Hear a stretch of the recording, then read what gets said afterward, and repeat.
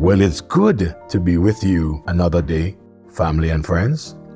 I trust that you are well and that these devotions are really encouraging your heart. You know what? You may be surprised of what you are doing by just sharing it with a friend. That friend may just share it with many other friends. And I have considered you to be a partner. But as I go deeper and deeper in these devotions, day after day, I have now considered you to be a family member. We are a family just doing what our Father asks us to do, and that is to share His word. I've said over and repeated times, you may not be able to leave your home and go to England and speak to that friend that's there.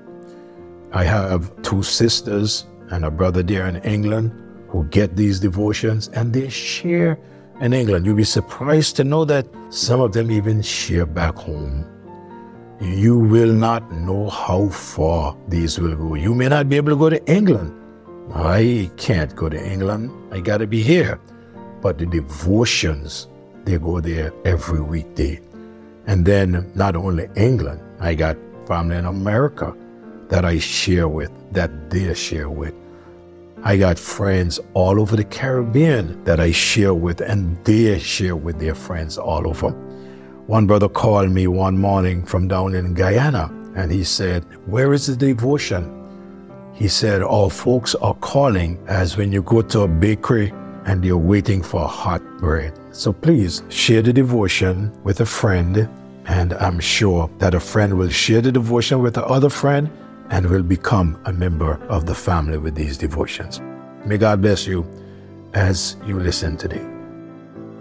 The songwriter, John Peterson, he wrote the song entitled, "No One Understands Like Jesus." He wrote it from Psalms 103 and verse number 14, a part of the verse that says, "He knoweth our frame, He remembereth that we are dust." In that first stanza, he said, "No one understands like Jesus.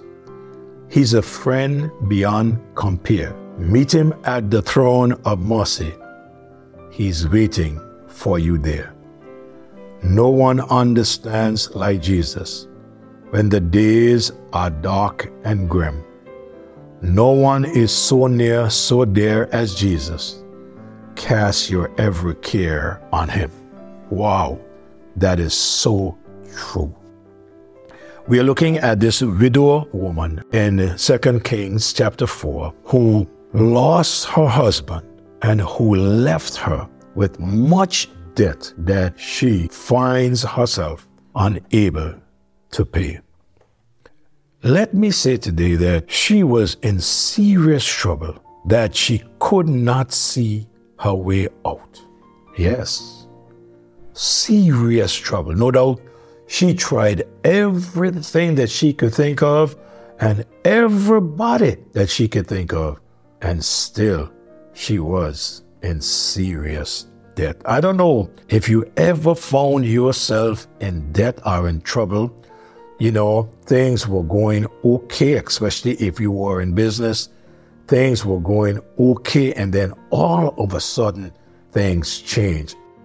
I believe when her husband was alive, things were going okay. He had the ability to pay the debt, but when he died, not having insurance, left her in trouble, unable to pay the debt. Now, this family had a debt they could not pay. When I said the family, I meant she and her sons. In the book of Leviticus, chapter 25, verse 39 to 41, I want you to listen to these words, and here's what the scripture says. "And if thy brother that dwelleth by thee be waxen poor, and be sold unto thee, thou shalt not compel him to serve as a bond servant, but as an hired servant, and as a sojourner, he shall be with thee, and shall serve thee unto the end of the year of Jubilee. And then shall he depart from thee, both he and his children with him, and shall return unto his own family, and unto the possessions of his fathers shall he return. This is something that would happen to her if she cannot pay her debt. Her sons would have to go and serve others to pay the debt.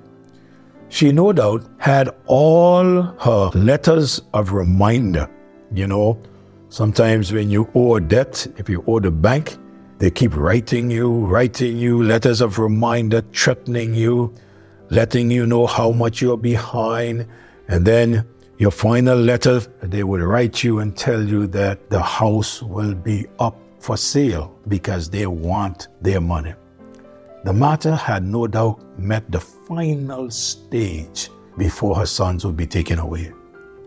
Like I say, it's like owing the bank, and the house will be on auction. Her deadline to pay was up.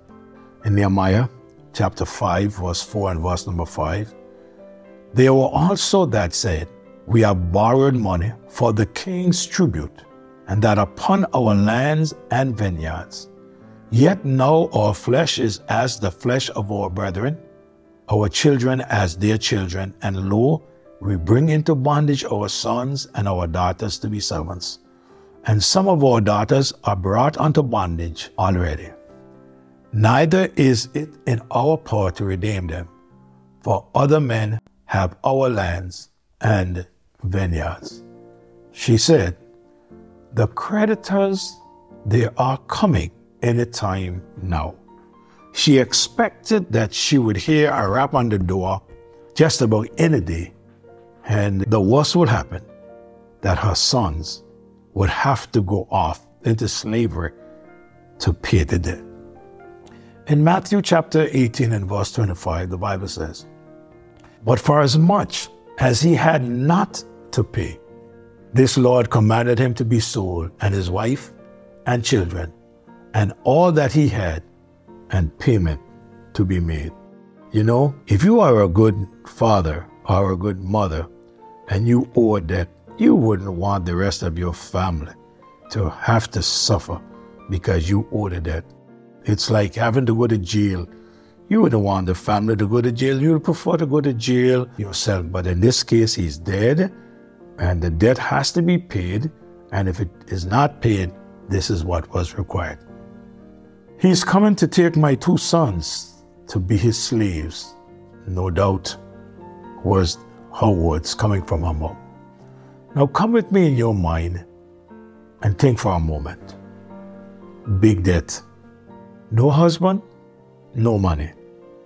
No job, no business. No peace. Why? She's crying. And soon, no sons. Everything gone, no hope. The only hope that she now has is in the man of God. Last option she has. Bear in mind though, her husband served the Lord, and be reminded that God will never turn his back on her, regardless to how dark it looks. She admitted her poverty and her emptiness. May I tell you, God did not tell us that we will not go through tough times. But what he did tell us is that when we go through tough times, he will be with us. He will not leave us, and he will not forsake us. Sometimes we get so worried and upset when things are not happening the way we want them to happen and how we want them to happen. And some of us lose weight, our pressure goes up. We worry, and worry has never helped us once yet. What we need to do is to trust in God, wait on the Lord, and be of good courage. My time is up. Now it is your time to share this devotion with that person who may be out there crying at this time, who needs to hear this. Our Father, that person, those persons who are now listening, Lord, meet their need. Lord, lead them to the channel in which that you will supply their need. Lord, first of all, there are those that need Jesus as Savior. Lord, may they find Him first, and then seek ye first the kingdom of God, and then all these things shall be added unto you. Thank you for every partner. Bless, remember the sick. In Jesus' name I pray. Amen. God bless you. I'll be back with you next morning.